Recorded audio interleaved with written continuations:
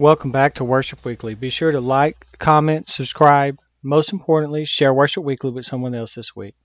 This week's message, we start with 1 Thessalonians chapter 1.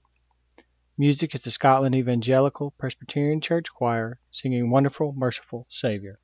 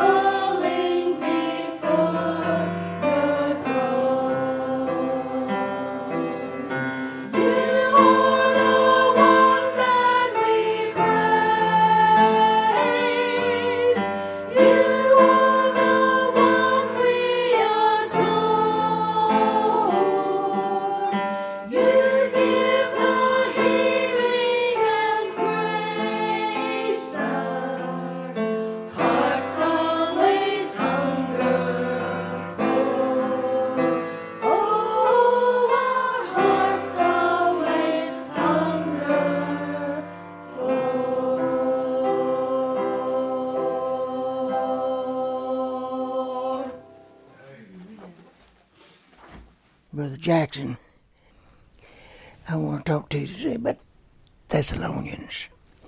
I'm going to give you a few chapters of Thessalonians and teach.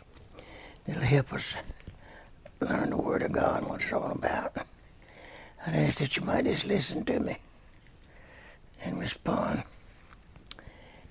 to the gospel. If you're lost, you need to get saved. If you're saved and you're living in a backslidden condition, you need to get back right with God. No, you ain't going to lose your salvation, but you'll lose a lot of rewards when you get to heaven, because you're going to lose them because you're living in sin. You'll lose some of your rewards. So I'm going to pray, Father, we ask that you might just speak to the hearts of the people that's listening to me this morning. Let them get something out of this teachings. Father, I'll thank you for it and give you honor, glory, and praise for it. For it's in Jesus' sweet name I ask this. Amen and amen. I'm going to talk to you all this morning about Thessalonica. It's right on top of my Thessalonica, the book. I got the oldest book in the New Testament. Somebody had told me that years ago, some preacher. And I made me a note of it. This is the oldest book in the New Testament. And this is talking about a modern church. This is one of Paul's earlier letters written before his imprisonment, and while Silas was still a fellow traveler. This great church was founded by Paul and Silas on a missionary journey. Acts chapter 17, verses 1 through 10. 1 Thessalonians chapter 1. Paul, Silvanus, and Timotheus, unto the church of the Thessalonians, which is in God the Father, and in the Lord Jesus Christ. Grace be unto you and peace from God our Father and the Lord Jesus Christ. On the line, that couple of words in that verse 1. Grace and peace. You never have peace without grace. You got to have grace from my God our Father, Lord Jesus Christ. And he was writing to the Thessalonica church. Verse 2 says, we give thanks to God always for you all, making mention of you in our prayers. In verse 1 on the line now, grace and peace. You remember it when you read it again. In verse 3 on the line, remember without ceasing your work on the line, your work of faith on the line, faith, and labor on the line, labor of love, and patience of hope in our Lord Jesus Christ. Faith produces works. Working for Christ, looking for hope in Christ. Faith produces works. I've got verse 3 on the line. And then right on the bottom of my page, I got faith produces works. And I underline your work of faith and labor of love and patience of hope in the Lord Jesus Christ, in the sight of God and the Father. Verse 3, a work of faith, a fruitful church. James chapter 2, verse 14 and 20. You might want to make a little note of that. On top of that verse, underneath there something. A good works. A work of faith, verse 3. And then you got a labor of love, verse 3. 1 Corinthians 13:3. Revelation 2:4. Labor of love. And then you got the third thing, patiently waiting for Jesus to return, verse 3. Patiently waiting for Jesus to return. Jesus Christ in the sight of God and our Lord and our Father. Waiting for Jesus to return. To them it was a living hope. Verse 10. It was a living hope. This should be our hope, Titus 2:13. waiting for the Lord to come back. Verse 10 says this, and to wait for the Son from heaven when he raises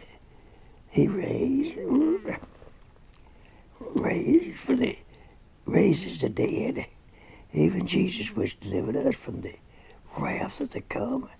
And that's talking about the rapture of the church, and to wait for his Son from heaven. That talks about the rapture. We believe in the rapture before the Great Tribulation. And then the Great Tribulation takes place after the rapture.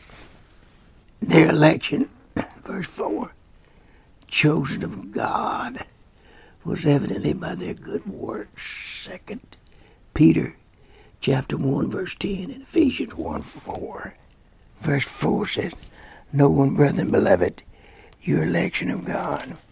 Verse 5, for our gospel came not unto you in words only, but also in the power and in the Holy Ghost, and in much assurance, as you know what manner of men we are among you for your sake. Verse 5, a church well founded. The gospel was preached there with power. Verse 5, 1 Corinthians 2, 4, Romans 1, 4. And then in verse 5, the gospel was confirmed by the godly life of those who preached it. Verse 6, they knew the importance of good leadership. Verse 6, 1 Corinthians 4, 16. Verse 6, and you became followers of us and of the Lord, having received the word in much affliction with joy of the Holy Ghost. So they knew the importance of good leadership. Verse 6, they were willing to pay the price of discipleship, having received word of in much affliction. In Luke 14, verse 28 through 33. Verse 7, so that you were examples, all that believed in Macedonia and in Achaia. It was the most influential church in Macedonia and Achaia, Romans 1 and 8. Verse 8.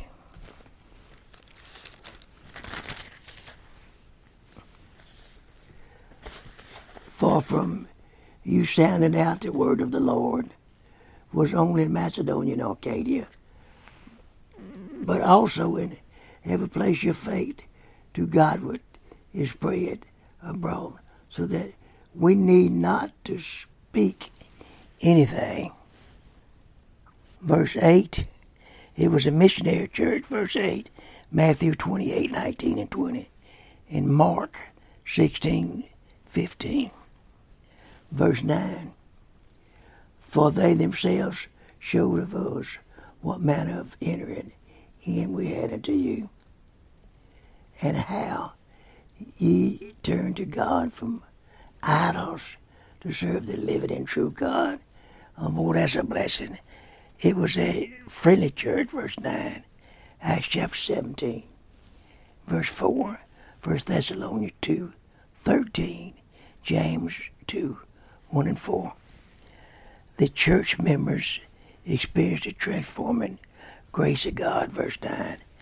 You turn to God from idols to serve the living God. It is not enough just to turn from sin. We must take up our cross and follow Him, Matthew 16, 24. There's so many people today that's worshiping idols. They worship the statues that don't have none of the five senses. And they'll worship them things. And they'll think they're God. In Pierre Park, they had an idol of Mary, a statue of Mary, in the front yard close to a church or house. And I talked to the people who lived in that house. And they said the only thing that kept us from going underwater is Mary out there. She takes care of us and watches over us. Now you'd be surprised. In Pierre Park, when I was pastoring 4 years down there, my man come to church one night and said, after church, I want to take you down there to the Catholic Church and show you what they're doing. I said, what do you mean? And we got in the cars and went down there. And in front of the church, they had a 18-wheeler full of beer. They had some of the biggest bands in Pierre Parker playing some wild music you wouldn't believe. Christians would listen to it. And then, the worst part about it, they was all drunk just about. And the priest was drunk, dancing with women out in the middle of the street, right in front of the church. And they was doing it in the name of the church for God, a special day. And it's sickening. I couldn't believe people that stupid. But see, them statues, listen, them statues don't mean a thing in the world. I took one off of the hospital cross one day. I took Jesus off there. Put it on. The man told me, said, you better put that back on there before they come in here. You can get in trouble for that, Brother Jackson, because they believe in them statues. So I put it on for their sake. I put it back on. I said, Jesus is not on the cross no more. He come off of that cross, was buried, rose 3 days later, and 3 nights, and when he resurrected up in the heaven, I said, he ain't on that cross no more. And I went to some people, one man that used to be one of my best door knockers over here in Tioga Church where I was at. And his wife was Catholic, said, I think she's saved. She had some 3-foot pictures of the Pope, of the cardinals and stuff. And I told him after, he said, what do you think? I said, I don't think she's saved, brother. She's worshiping them pictures. Okay. My aunt, I tried to lead to Christ one time at her house, and we knelt down to pray. She was going to ask God to forgive her for sin. Come in her heart, say, she got in front of her chair, and up above the chair was a picture of Mary. And she started praying in Hail Mary, full of grace. And I stopped her and I said, you can't pray to them pictures. Them pictures can't save you. You need to ask God to forgive your sins the way you've lived, and ask Him to come in your heart and save you, and mean that. And she didn't understand it. She's an older woman. She didn't understand. I doubt she got saved. But that's the way it is. That's the way life is. And if you don't know the truth, the Bible says the truth will set you free. It was a millennial church, verse 10. Underline verse 10. And to wait for His Son from heaven who He raised from the dead, even Jesus which delivered us from the wrath of God. Let me tell you something, that underline verse 10. And then that's talking about the rapture of the church when Jesus come. Wait for the Son from heaven, whom He raised from the dead. Yeah, He's coming to get us. And it's Thessalonians. It's got the second coming, just in every chapter. And I'll get you to underline it, while you'll know it next time you look at it. They expected Christ to come at any time. And wait for the Son from heaven. Acts 1 and 11. And Acts 3, verse 20 and 21. They had a promise of deliverance from the wrath to come. 2 Thessalonians 2, 1 through 7. The wrath to come evidently means the future period, the great tribulation. Revelation 3:10 and Revelation 6:12 through 17. We can also claim the same promise, 1 Thessalonians 5:9. Listen, brother, God's coming after. That's the next thing on God's program. Coming after the church. And the way the church is, the people today, the country today, the world is today, I'm going to tell you something. We're in bad shape. Our country's in the biggest mess they've been in, as far as I know of. And I want you to know that we're praying that President Trump will go back in 4 more years to keep on draining the swamp. They're trying to get him everywhere in the world. I said, and they're going to get him if they don't watch him.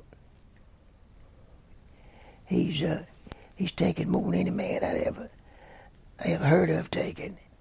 And he's taking it. He's taking it. But I feel sorry for him. This is Reverend Danny Jackson from the First Faith Baptist Church in Rogue Gully, Louisiana, talking to travelers on the radio. I want to let y'all know that you need to get saved if you're not saved. And if you are saved, you need to go to church. And if you don't go to church, you ought to be ashamed of yourself.